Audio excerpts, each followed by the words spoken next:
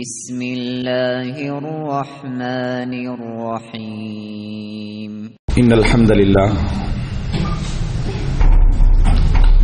نحمده ونستعينه ونستغفره ونعوذ بالله من شرور أنفسنا ومن سيئات أعمالنا من يهده الله فلا مضل له ومن يضلل فلا هادي له وأشهد أن لا إله إلا الله وحده لا شريك له وأشهد أن محمدا عبده ورسوله أما بعد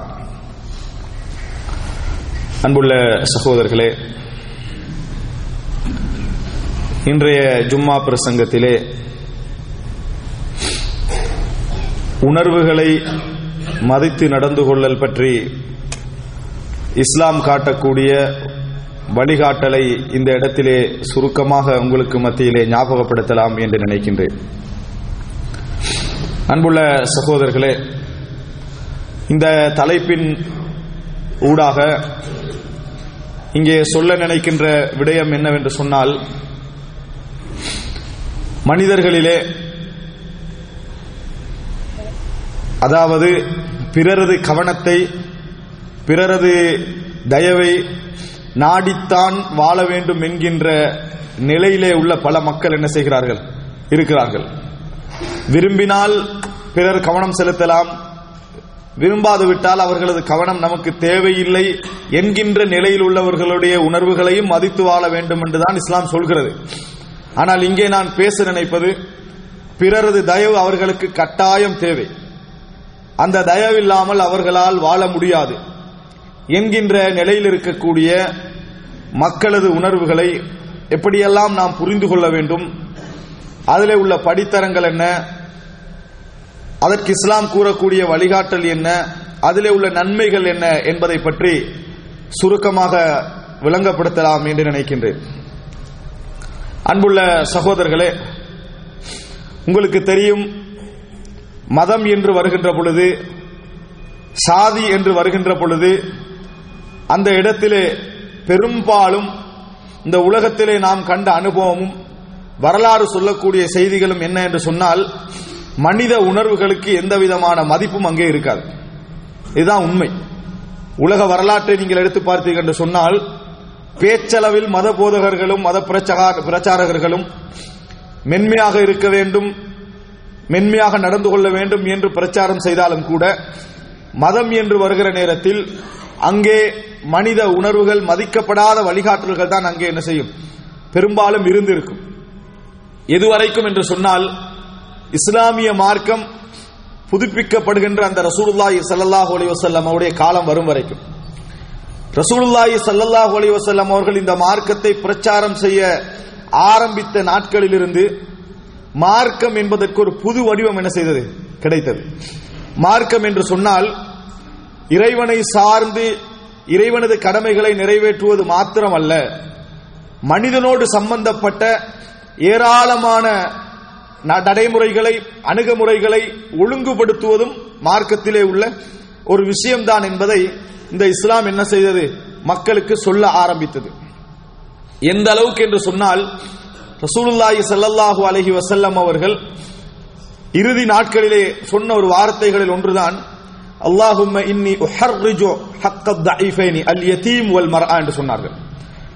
யா அல்லாஹ், இன்னி உஹர்ரிஜு ஹக்கத் தஈஃபைன், நான் இரண்டு பலகீனமான நிலையிலே இருக்கக்கூடியவர்களை பற்றி அவர்களது கடமைகள் விஷயத்தில் நான் கடுமையை எதிர்பார்க்கிறேன். எனக்கு அதிலே மனசங்கடம் இருக்கிறது. அவர்களுடைய விஷயத்தில் கடுமையாக என்ன செய்ய வேண்டும், அவர்களுடைய மென்மையாக நடக்காதவர்களோடு கடுமையாக நடக்க வேண்டும் என்று நான் எதிர்பார்க்கிறேன் என ரசூலுல்லாஹி ஸல்லல்லாஹு அலைஹி வஸல்லம் அவர்கள் பலகீனமான நிலையில் இருக்கக்கூடிய இரண்டு பேருடைய உரிமை பற்றி ரசூல் ஸல்லல்லாஹு அலைஹி வஸல்லம் சொன்னார்கள். ஒன்று அனாதை, இன்னொன்று பெண் என்று ரசூலுல்லாஹி ஸல்லல்லாஹு அலைஹி வஸல்லம் அவர்கள் சொன்னார்கள். அல்லாஹும்ம இன்னி உஹர்ரிஜு ஹக்கத் தஈஃபைன், இவர்கள் விஷயத்தில் அவர்களுடைய உரிமைகள் எப்படியெல்லாம் பாதிக்கப்படுமோ, அவர்களது நிலைகளை மக்கள் எப்படியெல்லாம் புறக்கணிப்பார்களோ என்று நினைத்து நான் சங்கடப்படுகிறேன் என்று ரசூலுல்லாஹி ஸல்லல்லாஹு அலைஹி வஸல்லம் அவர்கள் சொன்னார்கள் என்ற செய்தியை நாம் என்ன செய்கிறோம், பார்க்கிறோம். ரசூலுல்லாஹி ஸல்லல்லாஹு அலைஹி வஸல்லம் அவர்கள் இறுதி உரையிலே சொல்லுகின்ற பொழுது பெண்ணை பற்றி ஒரு வார்த்தை சொன்னார்கள். அதாவது அதாவது பெண்கள் விஷயத்தில் நீங்கள் அல்லாஹ்வை பயந்து கொள்ளுங்கள் என்று ரசூல் ஸல்லல்லாஹு அலைஹி வஸல்லம் சொன்னார்கள். இவ்வளவு பெரிய நபித்தோழர்கள் இருக்கிற நேரத்தில் ரசூலுல்லாஹி ஸல்லல்லாஹு அலைஹி வஸல்லம் அவர்கள் யாரெல்லாம் பாதிக்கப்பட வாய்ப்பு இருக்கிறதோ, யாரெல்லாம் மன ரீதியாக நெருடலுக்குள்ளாக பட வாய்ப்பு இருக்கிறதோ அவர்களை பற்றியெல்லாம் ரசூலுல்லாஹி ஸல்லல்லாஹு அலைஹி வஸல்லம் அவர்கள் இறுதி உரையிலே சொல்வதை பார்க்கிறோம். எனவே இஸ்லாமிய மார்க்கம் என்பதை பொறுத்தவரைக்கும் எப்படி இறைவனது ஹக்கை, இறைவனது உரிமையை சொல்வதற்காக அடிப்படையிலே அந்த மார்க்கத்துடைய இலக்கு அதுதான். இறைவனை ஓர்மைப்படுத்தல், இறைவனுக்கு இணை வைக்க கூடாது, இறைவனை மாத்திரம் வணங்க வேண்டும் என்ற அடிப்படையில் ஒரு சமுதாயம் என்ன செய்ய வேண்டும், உருவாக வேண்டும் என்பதுதான் இஸ்லாத்துடைய அடிப்படை இலக்கு. அது இல்லாமல் எது இருந்தாலும் பிரயோசனம் கிடையாது. ஆனால் அந்த இலக்கு மட்டுமா என்று கேட்டால் இல்லை. அந்த இலக்கின் அடிப்படையில் உருவாக்கப்படக்கூடிய சமுதாயம் கொள்கையில் எவ்வளவு பிடிப்பு இருக்கிறதோ அதே அளவு மனித உணர்வுகளுக்கு என்ன செய்ய வேண்டும், மரியாதை கொடுக்க வேண்டும், அவர்களது உணர்வுகளை மதித்து நடக்க வேண்டும் என்கின்ற இரண்டு நிலையையும் ஒரு சேர கொண்டு போன ஒரு மார்க்கமாக என்ன செய்யலாம், இஸ்லாத்தை நாங்கள் என்ன செய்யலாம் பார்க்கலாம். அவர்களது தோழர்கள் மூலம் அதாவது ரசூலுல்லாஹி ஸல்லல்லாஹு அலைஹி வஸல்லம் அவர்களின் மூலம் வழிகாட்டப்பட்ட தோழர்கள் அந்த இரண்டையும் ஒரு சேர செய்ய முடிந்த ஆற்றலுடையவர்களாக இருந்தார்கள். அன்புள்ள சகோதரர்களே, கடுமையாக நடக்கிற நேரத்தில் மென்மையாக நடக்க முடியுமா என்று கேட்டால் முடியாது. கடுமையாக நடக்கிற நேரத்தில் மென்மையாக நடக்க முடியாது கேட்டால் முடியாது. அந்த இரண்டையும் சேர்த்ததுதான் இஸ்லாம். கடுமையாக கொள்கை உணர்வோடும் மென்மையான அணுகுமுறையோடும் எந்த மதமும் ஒன்றை பிரச்சாரம் செய்ததில்லை, போதித்ததில்லை. ஆனால் இஸ்லாம் என்ன செய்கிறது என்றால், நீங்கள் கொள்கையில் கடுமையாக இருக்க வேண்டும், அதிலே மிகவும் பலமாக இருக்க வேண்டும், அசைந்து விடக்கூடாது. அதே நேரம் அது உங்களுக்கு மக்களுக்கும் இடையில் உள்ள இடைவெளி விஷயத்திலே நீங்கள் மனிதாபிமான அணுகுமுறைகளை என்ன செய்ய வேண்டும், செய்ய வேண்டும் என்ற இரண்டையும் இணைத்தது இஸ்லாம். ஒரு யுத்தத்திலே அதாவது கைது செய்யப்பட்டவர்களையும் ஆயுதங்களையும் பிரித்தளித்துக் கொண்டிருக்கிறார்கள், பிரித்து கொடுத்துக் கொண்டிருக்கிறார்கள். அந்த நேரத்தில் அந்த பிரிப்புக்கு பொறுப்பாக இருக்கக்கூடியவர், கைதிகளை பிரிப்பதற்கு பொறுப்பாக இருக்கக்கூடியவர் ஒரு பெண்ணை என்ன செய்கிறார், பிரித்து விடுகிறார். அவருடைய குழந்தையை எடுத்து இன்னொருவருக்கு என்ன செய்கிறார், பிரித்து விடுகிறார். அபூ அய்யூப் அல் அன்சாரி ரலியல்லாஹு அன்ஹு அவர்கள் அந்த பெண் அழுவதை பார்த்து, கைதி இத்தனைக்கும் முஸ்லிம் சமுதாயத்துக்கு எதிராக யுத்த களத்திலே வந்து இவர்களை கொல்ல வேண்டும், கொல்பவர்களுக்கு உதவ வேண்டும் என்று வந்தவர்கள், இரக்கம் காட்டப்படுவதற்கு யுத்தத்திற்கு வராத அதாவது அந்நியர்கள் கூட அல்ல, யுத்தத்திலே முஸ்லிம்களை கொல்ல வேண்டும் என்ற இலட்சியத்தோடு வந்த பெண்மணியின் அர்த்தம். அபூ அய்யூப் அல் அன்சாரி கேட்கிறார், ஏன் அழுகிறீங்கன்னு கேட்கிறாங்க. அவங்க விரைத்து அழுது கொண்டிருக்கிறார்கள். ஏன் அழுகிறீங்க கேட்கிறாங்க. என்னைய விட்டு எனக்கு குழந்தைய என்ன செஞ்சிட்டாங்க, பிரிச்சுட்டாங்கன்னு சொன்னாங்க. உடனே அபூ அய்யூப் அல் அன்சாரி ரலியல்லாஹு அன்ஹு அவர்கள் நேர போய் அந்த குழந்தையை தேடி எடுத்து அவரிடமிருந்து பறித்தெடுத்து அந்த தாயுடைய கையிலே கொண்டு வந்து என்ன செய்றாங்க, குழந்தையை கொடுக்கிறார்கள். ஆனா அவர் பிரிப்புக்கு பொறுப்பாளர் அல்ல, இந்த பிரிப்புக்கு பொறுப்பாளர் அல்ல. இந்த செய்தி அதுக்கு பொறுப்பான தளபதிக்கு அல்லது மன்னருக்கு எட்டுகிறது. அவர் விசாரிக்கிறார், ஏன் அப்படி செய்தீர்கள் என்று விசாரிக்கிறார். அவர் சொல்கிறார், ரசூலுல்லாஹி ஸல்லல்லாஹு அலைஹி வஸல்லம் அவர்கள் சொன்னார்கள், யார் தாய்க்கும் பிள்ளைக்கும் இடையிலே பிரிவை ஏற்படுத்துகிறார்களோ, பிரித்து விடுகிறார்களோ அவர்கள் நரகம் நுழைவார்கள் என ரசூலுல்லாஹி ஸல்லல்லாஹு அலைஹி வஸல்லம் அவர்கள் என்ன செய்தார்கள், சொன்னார்கள். அதனாலதான் நான் இப்படி என்ன செய்தேன் என்று சொன்னார்கள். அன்புள்ள சகோதரர்களே, ரசூலுல்லாஹி ஸல்லல்லாஹு அலைஹி வஸல்லம் அவர்களிடத்திலே படித்தவர்கள், இந்த விஷயத்தை தெரிந்தவர்கள், எப்படி உறுதிக்கு மத்தியில் மென்மையாக நடந்து கொள்வது என்கின்ற பாடத்தை பெற்றுக் கொண்டார்கள். இன்றைக்குள்ள நஃப்சியத், மனிதனுடைய மனநிலையுடைய பலகீனம் தான், மனிதன் மார்க்கத்தை படித்திருக்கிறான், மார்க்கத்தை அறிந்திருக்கிறான், விளங்கி இருக்கிறான், ஆனால் மார்க்கத்தில் அவன் வளரவில்லை. மார்க்கத்தில் அவன் வளரவில்லை, அவனுக்கு மார்க்க ரீதியான தர்பியா கிடைக்கவில்லை, அதன் ஊடாக அவன் படித்தவனாக வரவில்லை. அதனால் மார்க்க அறிவு அவரிடத்தில் நிறைய இருக்கிறது, ஆனால் அவர்களிடத்தில் மார்க்க மூட்டக்கூடிய உணர்வுகள் சரியாக என்ன செய்யவில்லை, பண்படுத்தப்படவில்லை என்கின்ற நிறைய சூழலை நான் பின்னாலே சொல்லக்கூடிய முக்கியமான பலகீனமான மக்களுக்கு மத்தியில் அவர்கள் அதை பிரயோகிப்பதை நாம் என்ன செய்ய முடியும், காண முடியும். அன்புள்ள சகோதரர்களே, கொள்கை உறுதியும் மார்க்க ரீதியான அறிவும் மார்க்க ரீதியான தெளிவும் மக்களோடு மென்மையாக நடந்து கொள்ள, மக்களது உணர்வுகளை மதிக்க, நமது சமுதாயத்திலே உள்ள பலகீனர்களோடு எப்படி நடந்து கொள்ள வேண்டும் என்பதில் தனது நிலையை நடைமுறைப்படுத்த எந்த வகையிலும் என்ன செய்யாது, அது குறுக்காக அமையாது. அதை இஸ்லாம் எங்களுக்கு ஆணித்தரமாக சொல்லித் தருகிறது. அன்புள்ள சகோதரர்களே, உணர்வுகளை மதித்தல் என்ற பொது தலைப்புக்குள் மிக முக்கியமாக வரக்கூடிய பகுதி என்ன தெரியுமா? யாருடைய உணர்வு மதிக்கப்படாது விட்டால் அவர்களால் இந்த உலகத்திலே வாழ முடியாது, அவர்களால் இந்த உலகத்திலே நிம்மதியாக இருக்க முடியாது, அல்லது அவர்கள் உணர்வுகளை மதிக்காத பொழுது கண்ணீரும் கம்பளையுமாக வாழக்கூடிய ஒரு நிலை எவர்களுக்கு ஏற்படுகிறதோ அவர்கள் விஷயத்தில் நான் இன்னும் கொஞ்சம் கவனமாக என்ன செய்ய வேண்டும், இருந்து கொள்ள வேண்டும்.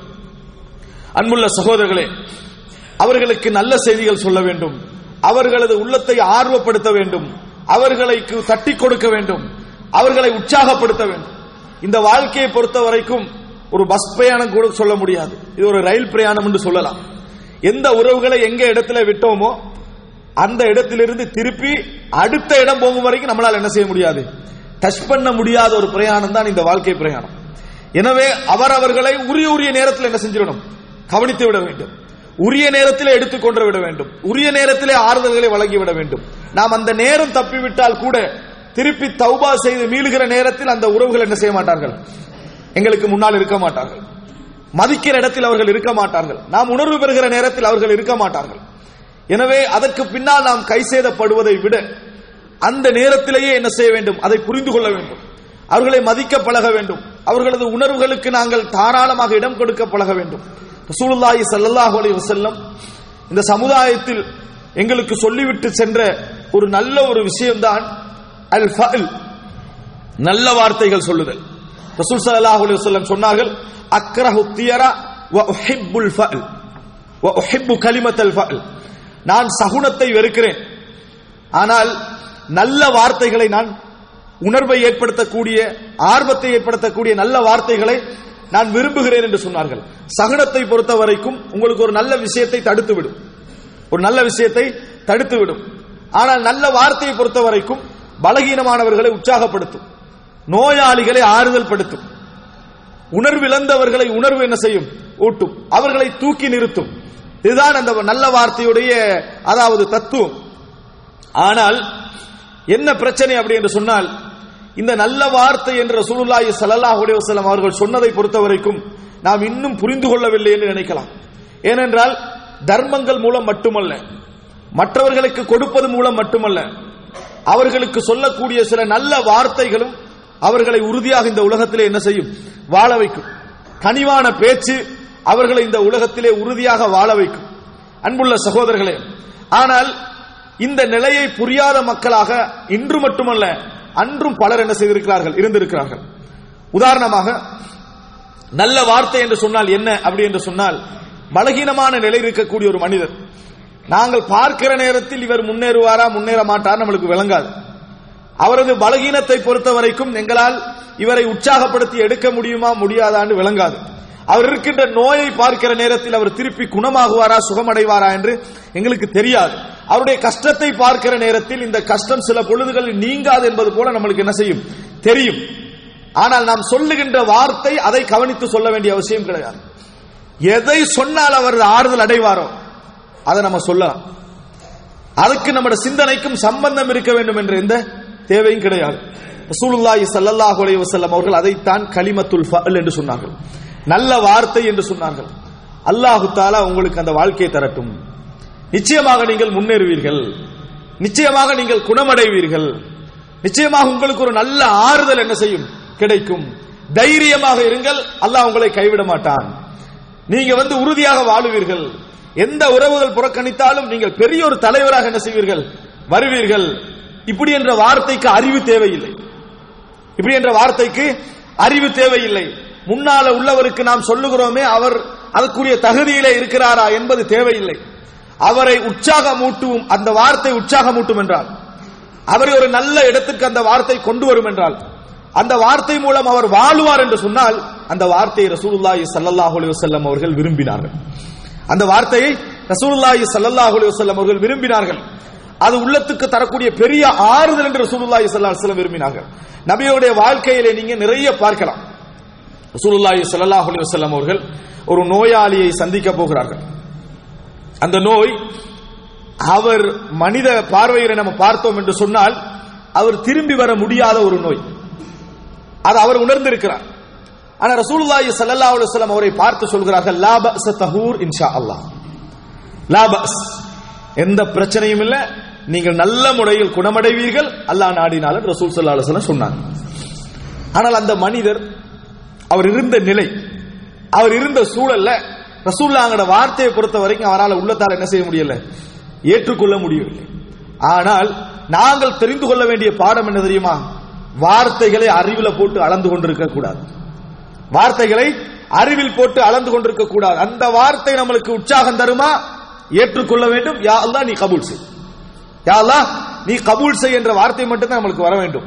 ரசூலுல்லாஹி ஸல்லல்லாஹு அலைஹி வஸல்லம் அந்த வார்த்தையை சொன்னவுடன் அவர் சொல்கிறார், தஹூர் பல் ஹிய ஹும்மா தஃபூர் அலா ஷைখিন கபீர் துஸீருல் குபூர். குணமாகறன்னு சொல்றீங்க, சுகமடைவீங்கன்னு சொல்றீங்க, இது கபருக்கு போற காய்ச்சல்ன்றார் அவர். இது ஆளை கபருக்கு கொண்டு போற காய்ச்சல், நீங்க என்ன சொல்றீங்க, குணமாகுவீங்கன்னு என்ன செய்றீங்க சொல்றீங்கன்னு ரசூலுல்லாஹி ஸல்லல்லாஹு அலைஹி வஸல்லம் இடத்துல அவர் திருப்பி சொன்னார்.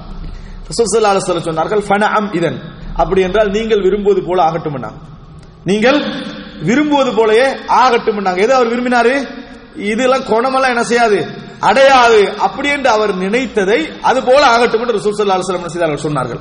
இஸ்லாம் என்ன சொல்லி தருகிறது என்றால், வாழ்க்கையின் கடைசி மூச்சு எடுக்கக்கூடிய நிலை உங்களுக்கு இருந்தாலும் இந்த வாழ்க்கையில் நம்பிக்கை இருக்க வேண்டும், இந்த வாழ்க்கையில் நம்பிக்கை இருக்க வேண்டும். அந்த ஒரு இடத்தில் கூட அல்லாஹ்வுடைய ரஹ்மத் எனக்கு என்ன செய்யலாம், வரலாம். எந்த ஒரு நிலையாக இருந்தாலும் நம்பிக்கை இருக்க வேண்டும் என்பதை இஸ்லாம் எதிர்பார்க்கிறது. மறுமை நாளுடைய சப்தம் உங்களுக்கு கேட்கிற நேரத்தில் உங்கள் கையிலே ஒரு தாவரம் இருந்தால் அதை நாட்டிவிட்டு எழும்புங்கள் என்று சொன்னார்கள். அதை நிலத்திலே நட்டிவிட்டு நீங்கள் எழும்புங்கள் என்று சொல்லி ரசூலுல்லாஹி ஸல்லல்லாஹு அலைஹி வஸல்லம் சொன்னார். மறுமை நாளுடைய சத்தம் கேட்கிறது, கையில இருக்குது ஒரு தாவரம் உங்களிடத்தில் இருக்கிறது என்றால் அதை நட்டிட்டு எழும்புங்க நாங்கள் ரசூல் ஸல்லல்லாஹு அலைஹி வஸல்லம். அப்படின்னா என்ன, அந்த இடத்தில் கூட நாங்கள் அவநம்பிக்கை இழக்க வேண்டிய ஒரு அவசியம் இல்லை என்பது ரசூல் ஸல்லல்லாஹு அலைஹி வஸல்லம் அவர்கள் எங்களுக்கு சொல்லி தந்த செய்தி. நல்ல செய்தி சொல்றது பஷ்ஷிரு. அல்லாஹு தஆலா நபிமார்களுக்கு சொன்ன பெயர்கள் ஒன்றுதான் முபஷ்ஷிர், நல்ல செய்தி சொல்பவர்கள். முபஷ்ஷிரீன வ முன்திரீன், நரகத்தை எச்சரிக்க கூடியவர்களாகவும் சொர்க்கத்தை நன்மாராயம் கூறக்கூடியவர்களாகவும் தான் இந்த நபிமார்களை அனுப்பி இருக்கிறோம் அப்படி என்று சொல்லி அல்லாஹு தஆலா குர்ஆனிலே சொல்லி காட்டுகிறார். எனவே அன்புள்ள சகோதரர்களே, நல்ல உற்சாகமூட்டக்கூடிய வார்த்தைகள் எங்களால் ஆக குறைந்த அளவில் மற்றவர்களுக்கு கொடுக்க முடிந்த செய்தி, அப்படியா இல்லையா? அல்லாஹு தஆலா குர்ஆனிலே பெற்றோர்களை பற்றி சொல்கிற நேரத்திலும் அதை சொல்லுகிறார். வகுல் லஹுமா கௌலன் கரீமா, அவர்களுக்கு சங்கையான வார்த்தை பேசுங்கள், அவர்களுக்கு சங்கையான வார்த்தை பேசுங்கள். உலகத்திலே பலகீனமாக வாழக்கூடிய ஒரு நோயாளியாக இருக்கலாம், ஒரு அங்கவீனராக இருக்கலாம், ஒரு அதாவது பாதிக்கப்பட்ட ஒரு பெண்ணாக இருக்கலாம், அதுபோல ஒரு அனாதையாக இருக்கலாம். இந்த சமுதாயத்திலே சில நேரங்களில் ஞாபகம் வந்து சில நேரங்களில் ஞாபகம் போகக்கூடிய அமைப்பிலே உள்ள எமது உறவுகளாக இருக்கலாம். எந்த நிலையில் இருந்தாலும் சரி, அவர்களை முதல் தட்டி கொடுக்கக்கூடிய விஷயமே எது தெரியுமா? நல்ல வார்த்தை, அவர்களுக்கு சொல்லக்கூடிய நல்ல செய்தி. நம்ம சொல்லக்கூடிய செய்திக்கும் அவரது நிலைக்கும் எந்த சம்பந்தமும் இருக்க வேண்டும் என்ற அவசியமே இல்லை. தாராளமாக நம்ம என்ன செய்யலாம், நீங்க நல்ல முறையில் வருவீர்கள், நல்ல எதிர்காலம் உங்களுக்கு உண்டு, இதுக்கெல்லாம் நம்ம அறிவிருந்துதான் சொல்ல வேண்டும் என்ற அவசியம் இல்லை. இது ஒரு பிரார்த்தனை, இது ஒரு பிரார்த்தனை. தைரியமாக இருங்கள். இந்த லைஃப்ல யார் உங்களை கைவிட்டாலும் அல்லாஹ் என்ன செய்ய மாட்டான், கைவிட மாட்டான். இந்த மாதிரியான வார்த்தைகளை தட்டி கொடுக்கக்கூடிய வார்த்தைகளை நாம் சொல்லுவோம் என்று சொன்னால் அது ஒரு பெரிய ஒரு உற்சாகத்தை ஏற்படுத்தும். ஆனால் மிகவும் கவலையான விஷயம் என்ன என்று சொன்னால், இதை தெரியாத நாம் பிறர் எங்களுக்கு அந்த மாதிரி நல்ல வார்த்தைகள் சொன்னாலும் ஃபார்மாலிட்டிக்கு பேசிட்டு போறான்னு சொல்றது, அதுக்கு சொல்றது என்று சொல்றது. இவன் ஒரு நயவஞ்சகத்தனமா என்ன செய்யறான், சொல்லிட்டு போறான் அப்படி என்று சொல்றது. அவனுக்கு நல்லா தெரியும் எனக்கு ஏழாவது அவன் இப்படி சொல்லிட்டு போறான் என்னது, அதை நமது அறிவிலே போட்டு என்ன செய்யறது, அளக்கிறது. பிறருக்கு சொல்லுகின்ற பொழுதும் அதையே என்ன செய்யறது, யோசிப்பது. ஆனால் எங்களுக்கு சந்தோஷமான விஷயம் என்ன என்று சொன்னால், ஏதாவது கெட்ட செய்தி கிடைச்சா உலகத்துக்கு பரத்துறது. ஏதாவது கெட்ட செய்தி கிடைச்சிட்டு என்று சொன்னால், யாராவது அழிய போறான் அல்லது எல்லாருக்கும் முடிஞ்சது இப்படி ஏதாவது ஒன்று கிடைச்சுன்னு வைங்களேன், அதை பரத்தி சந்தோஷம் அடைகிற முதல் செய்தியா நான் தான் இதை கொண்டு போய் என்ன செய்யணும், சொல்லணும் என்கின்ற அமைப்புல போட்டி இங்கே இருக்கிறதே தவிர பலகீனமானவர்கள் பாதிக்கப்படக்கூடாது, அவர்களது உள்ளம் தடுமாறக்கூடாது என்கின்ற மனோநிலையில் இன்றைக்கு படித்தவர்களும் இல்லை படிக்காதவர்களும் இல்லை என்கின்ற ஒரு கவலைக்கிடமான ஒரு நிலையிலே நாம் என்ன செய்கிறோம், இருந்து கொண்டிருக்கிறோம். வாழ்க்கையில் எந்த வார்த்தைகள் எல்லாம் அவநம்பிக்கை ஊட்டுமோ, ஒரு மனிதனை கீழே போட்டு விடுமோ, அதெல்லாம் எடுத்துட வேண்டும். எதெல்லாம் ஒரு மனிதனை உற்சாகப்படுத்துமோ, தட்டி கொடுக்குமோ, அதை மக்களுக்கு என்ன செய்ய வேண்டும், சொல்ல வேண்டும்.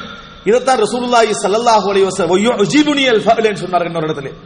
எனக்கு இந்த மாதிரி நல்ல வார்த்தை சொல்வது ஆச்சரியமாக இருக்கு, மிச்ச விருப்பமாக இருக்கிறது அப்படின்னு ரசூலுல்லாஹி ஸல்லல்லாஹு அலைஹி வஸல்லம் சொன்னார்கள். ஒரு முறை ரசூலுல்லாஹி ஸல்லல்லாஹு அலைஹி வஸல்லம் இடத்திலே சயீத் இப்னுல் முஸய்யிபுடைய பாட்டனார் வருகிறார். சயீத் இப்னுல் முஸய்யிப் ஒரு தாபிஈ, அவருடைய பாட்டனார் வருகிறார். அவருடைய பேர் ஹஸ்ன். அவரை கண்ட புகாரிலே வரக்கூடிய செய்தி, அவரை கண்டவுடன் ரசூல் ஸல்லல்லாஹு அலைஹி வஸல்லம் உடைய பேர் என்னன்னு கேட்டான். என்ன பேர்? ஹஸ்ன் என்று சொன்னா. ஹஸ்ன் என்று சொன்னா பாறை, மலை, குன்று என்று அர்த்தம். பேர்ல என்ன வந்துற போது, பேருக்கு லைவுக்கு என்ன சம்பந்தம் என்று ரசூலா விட்டுருக்கலாம். ஆனா ரசூல் ஸல்லல்லாஹு அலைஹி வஸல்லம் சொன்னா பல் அன்த சஹல் அப்படினா, பல் அன்த சஹல். நம்ம ஒரு துஆ ஓதுறோமே, அல்லாஹும்ம லா சஹல இல்லா மா ஜஅல்தஹு சஹலா வ அன்த தஜஅலுல் ஹஸ்ன இதா ஷி'த சஹலா. யா அல்லாஹ், அல்லாஹும்ம லா சஹல இல்லா மா ஜஅல்தஹு சஹலா, நீ எதை இலகுபடுத்தினாயோ அதை தவிர வேறு இலகு கிடையாது. நீ விரும்பினால், நீ நாடினால் பாறையை கூட என்ன செய்து விடுவாய், இலகுபடுத்தி விடுவாய் ஒரு துஆ நம்ம ஓதுறோம். அந்த வார்த்தை தான் அவருக்கு இருந்தது, ஹஸ்ன். ரசூலுல்லாஹ் சொன்னாங்க பல் அன்த சஹல், இல்ல நீங்க சஹலானவர், இலகுவானவர், பாறை அல்ல அப்படின்னா.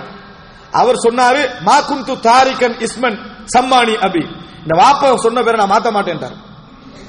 என் வாப்பா எனக்கு சொன்ன பேரை நான் ஒரு நாள் என்ன செய்ய மாட்டேன், மாத்த மாட்டேன், என் பேர் ஹஸ்ன் தான்ட்டார் அவர். ரசூலுல்லாஹ் எதுவும் சொல்லல, ரசூலுல்லாஹ் எதுவும் சொல்லல. சயீத் இப்னுல் முஸய்யிப் மிக சிறந்த தாபீன்கள் ஒருவர், அவருடைய பேர். அவர் சொல்றாரு ஃபமாஸாலல் ஹஸ்னு ஃபீ துர்ரியத்தின், இந்த கல்பாறை தன்மை இன்னும் எங்கட பரம்பரையில் இருந்து கொண்டே இருக்கின்றார்.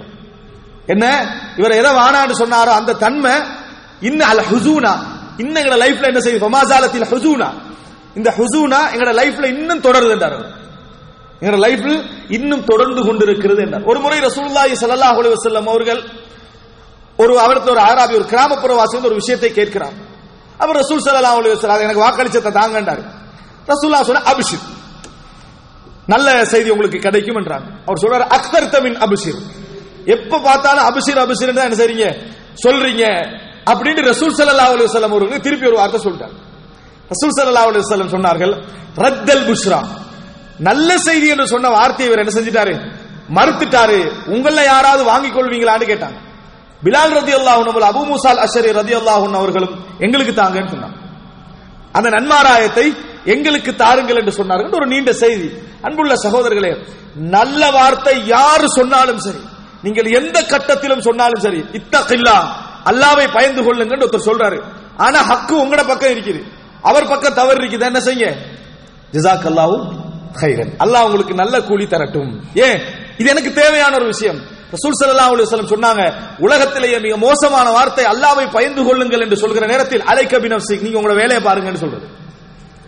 அன்புள்ள சகோதரர்களே, எனவே உலகத்திலே மிகவும் உற்சாகம் கொடுக்கக்கூடிய ஒரு இடம்தான் மற்றவர்களுக்கு நல்ல வார்த்தைகள் சொல்லுதல், அவர்களை உற்சாகப்படுத்துதல், அவர்களுடைய உணர்வுகளை தட்டி கொடுக்கல். குறிப்பாக பிறரது தயவை நாடித்தான் வாழ வேண்டும் என்று இருக்கிறார்களே, அவர்களுக்கு நம்மளால் செய்ய முடிந்த ஒரு மிகப்பெரிய செய்தி, நல்ல செய்திகளையும் நல்ல தகவல்களையும் உணர்வூட்டக்கூடிய விஷயங்களையும் அவர்களுக்கு கொண்டு போய் சேர்ப்பது. அல்லாஹ் ரப்புல் ஆலமீன் இப்படி பிறகு உணர்வுகளை புரிந்து கொண்ட மக்களாக அனைவரையும் ஆக்கி அருள் புரிவானாக. இன்னல் ஹம்துலில்லாஹி நஹ்மதுஹு வ நஸ்தஈனுஹு வ நஸ்தக்ஃபிருஹு வ நஊது பில்லாஹி மின் ஷுரூரி அன்ஃபுஸினா வ மின் ஸய்யிஆத்தி அமாலினா மன் யஹ்திஹில்லாஹு ஃபலா முضில்ல லஹு வ மன் யுضلل ஃபலா ஹாதிய லஹு வ அஷ்ஹது அன் லா இலாஹா இல்லல்லாஹு வஹ்தஹு லா ஷரீக லஹு வ அஷ்ஹது அன்ன முஹம்மதன் அப்துஹு வ ரசூலுஹு. அம்மா பஅத்.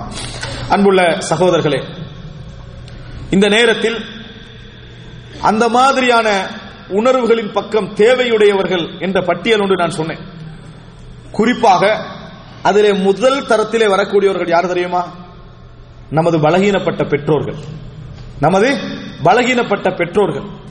எப்படி நமது பிள்ளைகளிடமிருந்து நாம் எதிர்பார்க்கிறோமோ, நமது பிள்ளைகளுக்காக நாம் எப்படி உழைக்கிறோமோ, கஷ்டப்படுகிறோமோ, பிள்ளைகளிடமிருந்து அந்த உணர்வுகளை நாம் என்ன செய்கிறோம், எதிர்பார்க்கிறோம். அப்படிப்பட்ட பெற்றோர்களில் எவர்களெல்லாம் சில பொழுதுகளில் பெற்றோர்கள் என்றவர்கள் பெற்றோர்களாகவே இருக்காத ஒரு நிலை அவர்களுக்கு ஏற்பட்டுவிடும். சிந்தனை கோளாறிலே இருப்பார்கள், மன உளைச்சலிலே இருப்பார்கள். நன்மை செய்கிறோம் என்பது அவர்களுக்கு தெரியாது. அதான் மிகப்பெரிய இடம். நம்ம நன்மை செய்து பெற்றோர்களுக்கு தெரிய வருவது நம்மளுக்கு ஒரு பெரிய சந்தோஷம், அப்படியா இல்லையா? ஆனால் நம்ம நன்மை செய்கிறோம் என்பது அவர்களுக்கு தெரியாது. அப்படியான சிந்தனை கோளாறிலே இருப்பார்கள். அல்லது வயது முதிர்ந்த நிலையில இருப்பார்கள். முன்னால் உள்ளவர் மகன்தானா என்று தெரியாத நிலையில் இருப்பார்கள். அந்த நிலையில் அவர்களது உணர்வுகளை நீங்கள் காக்க முடியும் என்று சொன்னால், அவர்களை நீங்கள் பாதுகாக்க முடியும் என்றால், சரியான ஒரு தொடர்பாடல் இல்லாத நிலையிலும் அவர்களை பார்க்க முடியும் என்றால், அதுதான் நம்ம செய்யக்கூடிய உச்சகட்ட நன்மை ஏகத்துவத்துக்கு பின்னால். சந்தேகமே கிடையாது. அன்புள்ள சகோதரர்களே, அனாதை பெண்கள் என்ற பட்டியல் ரசூல் ஸல்லல்லாஹு அலைஹி வஸல்லம் நிறைய சொல்லி இருக்கிறார்கள். ரசூல் ஸல்லல்லாஹு அலைஹி வஸல்லம் அவர்கள் ஒரு முறை வீதியிலே போய் கொண்டிருக்கிறார்கள். வஃபி அக்லிஹா ஷை, இம்ரஅத்துன் ஃபி அக்லிஹா ஷை, ஒரு பெண்மணி, அவங்க மதீனாலே அறியப்பட்டவங்க, அவங்களுக்கு புத்தி கோளாறு என்று சொல்லி, அவர்களுக்கு புத்தி கோளாறு என்று அறியப்பட்ட ஒரு பெண்மணி ரசூலுல்லாஹ்வை நிறுத்துறாங்க. எனக்கு ஒரு தேவை இருக்குது, அதை நீங்க நிறைவேற்றி தரணும் என்றாங்க. ஆனா அவங்க புத்தி கோளாறு அறியப்பட்டவன். ரசூல் ஸல்லல்லாஹு அலைஹி வஸல்லம் சொன்னாங்க, யா உம்ம ஃபுலான், ஏ தாயே, சம்மி ஹாஜதக், உங்களுக்கு தேவை என்று சொல்லுங்க, இந்த வீதியில எங்க நீங்க இருக்க சொன்னாலும் நான் நிக்கிறேன்னு சொன்னாங்க. இந்த வீதியில் எந்த இடத்தில் நீங்க நிக்க சொன்னாலும் நின்று உங்கள் தேவையை நான் என்ன செய்கிறேன், நிறைவேற்றுகிறேன். அவங்க அழைச்சி ரோட்டுக்கு பக்கமா கூட்டிட்டு போனாங்க, என்னமெல்லாம் பேசினாங்க. ரசூல் ஸல்லல்லாஹு அலைஹி வஸல்லம் அந்த தேவையை நிறைவேற்றி வைத்தார்கள் என்ற செய்தியை சஹீஹ் முஸ்லிம்ல நாம் என்ன செய்கிறோம், பார்க்கிறோம். வஃபி அக்லிஹா ஷை, ஒரு பைத்தியமான ஒருவரோடு வீதியில் நாம் ஒதுங்குவது நம்மளுக்கு அகௌரவம் என்று நினைப்போம். யா உம்ம ஃபுலான், ஏ என்னுடைய தாயை உங்களுக்கு இடத்தை சொல்லுங்க, நான் அங்க நிக்கிறேன் ரசூல் ஸல்லல்லாஹு அலைஹி வஸல்லம். அன்புள்ள சகோதரர்களே, ஏனென்றால் அது போன்றவர்களுடைய உணர்வுகள் மதிக்கப்படுவது குறைவு. ரசூல் ஸல்லல்லாஹு அலைஹி வஸல்லம் அதில் அப்படி நடந்து கொண்டார்கள். அதுபோல மிகவும் மதிக்கத்தக்க இந்த மாதிரியான உணர்வுகள் இஹ்திலாலான பின்னால, குறையான பின்னால நம்மளால் கவனிக்கப்பட வேண்டிய இடத்திலே இருக்கக்கூடியவர்கள் தான் பெற்றோர்கள். நம்ம நன்மை செய்வதே தெரியாது. ஒரு அறிஞர் சொல்கிறார், இந்த உலகத்திலே முன்னேற்றத்தின் உச்சகட்டத்திலே எவர் இருந்தாலும் அவரது வாழ்க்கையில் அவரது பெற்றோர்களுக்கு நன்மை செய்தவராக அவர் இருந்திருப்பார். என்ன, அவருடைய வாழ்க்கையிலே பெற்றோருக்கு நன்மை செய்தவராக இருந்திருப்பார். யஹ்யா அலைஹிஸ்ஸலாம், ஈசா அலைஹிஸ்ஸலாம், அல்லாஹ் தஆலா சொல்றார், வாலிததி, என் தாய்க்கு நன்மை செய்யக்கூடியவனாக அல்லாஹ் என்னை ஆக்கினான். அதே போல நாங்கள் பார்க்கும் உவைஸல் கர்னி, அவர் கான பார்ரன் லிவாலிததி, அவருடைய தாய்க்கு நன்மை செய்யக்கூடியவராக என்ன செய்தார் இருந்தார். ரசூலுல்லாஹி ஸல்லல்லாஹு அலைஹி வஸல்லம் அழுதார்கள் என்ற செய்தி. இப்ராஹிம் அலைஹிஸ்ஸலாம் தன் தந்தைக்காக பாவ மன்னிப்பு தேடுகிறேன் என்ன செய்தார்கள், சொன்னார்கள். இது இஸ்லாம் சொல்லக்கூடிய ஒரு முக்கியமான ஒரு உண்மை சகோதரர்களே. இந்த நிலை ஹைவத் இப்னு ஷுரைஹ் ரலியல்லாஹு அன்ஹு அவர்கள் பெரிய ஒரு மார்க்க அறிஞர். மஜ்லிஸே உட்கார்ந்து கொண்டு பெரிய மஜ்லிஸ், இப்படி அவர் மார்க்க விளக்கம் கொண்டு கொடுத்துப்பார். தாய் வந்து கோழிக்கு தானியம் போடணும், வந்து போட்டு போங்கன்னுவாங்க. கோழிக்கு தானியம் போடணும், வந்து போட்டுட்டு போங்கன்னு சொல்லுவாங்க. மஜ்லிஸ்ல இருந்து எழும்புவார்கள் ஹைவத் இப்னு ஷுரைஹ், போய் தாய் என்ன கட்டளை சொன்னார்களோ அந்த வேலையை செய்துவிட்டு வந்து உட்காருவார்கள். அன்புள்ள சகோதரர்களே, நான் சொல்லுகின்ற இந்த இடம் நன்மை செய்வது மட்டுமல்ல, உணர்வுகள். உங்கள் தாய் நீங்கள் கோபப்படலாம் என்பதற்காக உங்களது வசனங்களை கவனித்து அவங்க பேசுறாங்கன்னு சொன்னா, நீங்க கோபப்படாம இருக்கணும் என்பதற்காக வசனங்களை தேர்வு செய்து பேசுகிறார்கள் என்று சொன்னால், நீங்கள் அந்த தாய்க்கும் தந்தைக்கும் நோவினை செய்து கொண்டிருக்கிறீர்கள் அப்படின்னு சொல்றோம். எப்படி உங்களோட எப்படி பேசணும் என்று அவங்க யோசிச்சு பேசுறாங்கன்னா, நீங்க என்ன செய்றீங்க, அவர்களுக்கு நோவினை செய்து கொண்டிருக்கிறீர்கள், அவருடைய உள்ளத்தை காயப்படுத்தி கொண்டிருக்கிறீர்கள் என்பது அர்த்தம். அவங்க உங்களோட சுதந்திரமா பேசணும். எப்படி பேசினாலும் எனக்கு இவனோட உரிமை இருக்குமே, எதுவும் என்ன செய்ய மாட்டான், எனக்கு திருப்பி பேச மாட்டான் என்ற இடத்தில் நீங்கள் இருக்க வேண்டும். வகுல்லஹுமா கவுலன் கரீமா, அவர்களுக்கு சங்கையான வார்த்தை சொல்லுங்க என்று குர்ஆன் வசனம் சொல்கிறது. அன்புள்ள சகோதரர்களே, நான் இந்த செய்திகளை இந்த குறிப்பிட்ட நேரத்துக்குள் சுட்டிக்காட்டுவதோட ஒரே நோக்கம் என்ன தெரியுமா, நாங்கள் உணர்வுகளை மதிக்க நல்ல முறையில் பழகிக்கொள்ள வேண்டும். எங்களது நிலை எதுவாக இருந்தாலும் சரி, நாங்கள் எந்த இடத்திலே இருந்தாலும் சரி, எப்படிப்பட்டவர்களாக இருந்தாலும் சரி, ஆனால் அந்த அறிவு, அந்த உறுதி, அந்த நிலை முன்னால் உள்ளவர்களோடு எப்படி நடந்து கொள்ள வேண்டும் என்பதை எங்களுக்கு ஒரு பொழுது மாற்றிவிடக் கூடாது. அப்படி நடந்தோம் என்றால், நாம் உண்மையிலே இருந்தோம் என்றால், அல்லாஹ் ரப்புல் ஆலமீன் எங்களை காப்பாற்ற போதுமானவன், எங்களை கூடிதர போதுமானவன். அதிலே மிக முக்கியமாக பெற்றோர்கள் என்பதை நாம் என்ன செய்ய வேண்டும், புரிந்து கொள்ள வேண்டும். எனவே அன்புள்ள சகோதரர்களே, அல்லாஹ் ரப்புல் ஆலமீன் இந்த மார்க்க உணர்வை எங்களுக்கு தந்து, மார்க்க அறிவை சிறந்த முறையிலே தந்து, இப்படிப்பட்ட உணர்வுள்ள மக்கள், உணர்விழந்த மக்களோடு, தேவையான மக்களோடு மிகவும் காருண்யத்தோடும் பணிவோடும் இரக்கத்தோடும் நடந்து கொள்ளக்கூடிய மக்களாக அனைவரையும் அல்லாஹ் ரப்புல் ஆலமீன் ஆக்கி அருள் புரிவானாக. ஹாதா மா இந்தி வல் இல்மு இந்தல்லாஹ் வ அகூலு கௌலி ஹாதா வ அஸ்தக்ஃபிருல்லாஹ் லி வ லக்கும்.